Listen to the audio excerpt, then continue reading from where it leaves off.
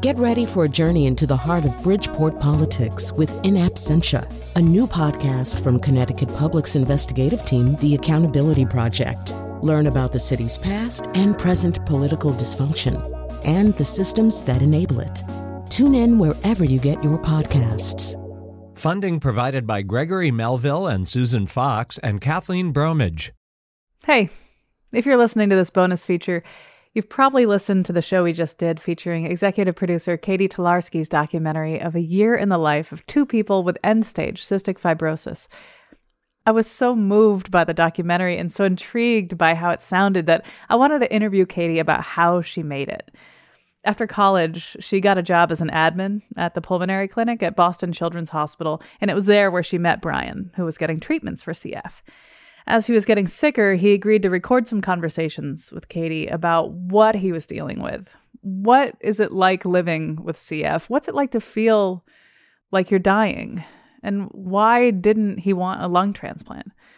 Through the hospital, she also got connected with Dr. Euler, who's the director of the adult cystic fibrosis program there, and Beth, who was facing similar challenges as Brian, but was pursuing a lung transplant. There's a lot of stories in there, and a lot of ways to put it together. So here is how our conversation got started. When I was listening to this documentary, there were some moments like when Beth gets the call that the lungs are imminent and the sound of her voice and her mom. And I'm thinking, Katie was not in the room. She could not have been in the room with her, right? So how did all this work? How did you get these moments that you couldn't have possibly been there for? So I had some in-person interviews with both Brian and Beth. And those were, I had some very specific questions to ask. But then I also gave them both small Tascam recorders. Those moments when they're alone or it's the middle of the night and they have, Brian did a lot of that actually, just like recording his thoughts after doctor's appointments or, after something emotional would happen. And then Beth, of course you give them the recorder, you teach them how to use it, but you can't force them to turn it on in those moments. And so she just knew that obviously this is a huge moment. And so I'm glad that she took the time to turn on the recorder before she called her mom. Because it is such an amazing moment, it's like this moment of possibility of oh my God, this is going to happen, but also terror, I'm sure, because you just don't know how it's going to go. When you would get the audio from them, I imagine you probably had hours and hours and hours to go through. And as a producer myself, that is psychologically difficult to wrap your head around. Can you talk about how you would listen and process this audio? Would you type it out? Would you just listen without any notes? What would you do when you got the sounds? I'm a strong believer in transcribing everything. So I listen. Sometimes I'll listen first, and then I go back and transcribe. So basically write out everything that they say in every interview, and then star it and bold things that I think are interesting. Use color coding to signify different themes. So if they're talking about their childhood, or they're talking about death, or they're talking about whatever it is, because it ended up being maybe 5 or 6 different themes because I didn't narrate it. They had to sort of flow into each other and tell a story. There is a part of the doc that just made me smile when I was listening to it because I could hear what you did and I couldn't figure out how you did it. The part where they're talking about, what's going on in the lungs when things get bad. And you've got multiple voices in this. Slowly destroys the lung. It is a disease affecting the endocrine system. So most people produce wet, slippery mucus. Which is gross, right? I always say CF is the grossest disease anybody could have. Thicker and sticky mucus. The mucus that's in your lungs. When you've got this idea to do something like that montage, how do you do that? In some ways, it's like composing a song. It's I wanted to explain what cystic fibrosis was, but I didn't want it to be boring and like clinical and medical. And as you can hear from Dr. Euler, he gets pretty technical.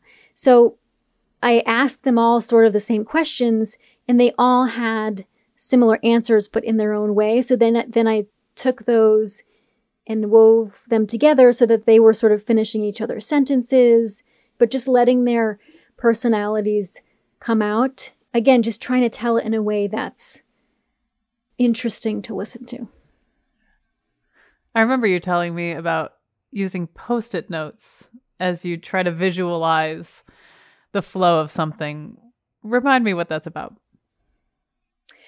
Yeah, so that goes back to the idea of the themes that I had. And so what I did was I had transcribed everything. I basically printed out all the transcriptions and I taped pieces of paper and Post-it notes up on the wall in one of our studios. So it was like, okay, here's literally all the quotes that they say about their childhood.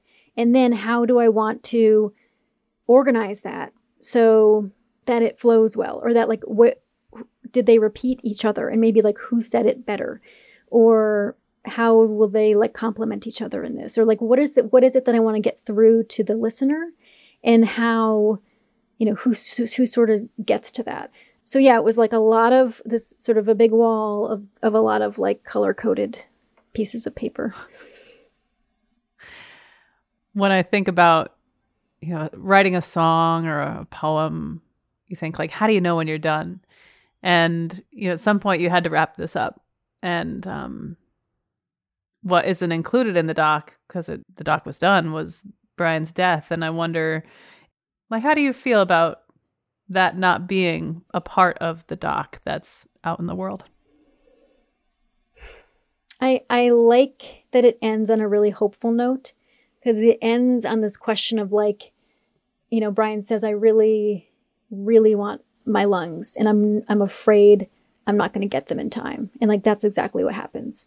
So I think ending on that hopeful note for him, for me, feels like a really good place to end, because that's where he was, rather than, I think you can always put the post note afterwards and explain what happened. But, I want to express that hopefulness that he had. Thank you for talking with me, Katie. Thank you for having me. If you listened this far into this bonus track and you haven't yet heard her documentary, you can hear an edited version of it on the last show we posted here on Audacious. But you can also go to our website, ctpublic.org/audacious. And when you click on the show page, you'll see a link to that original unedited, well, less edited version of her documentary.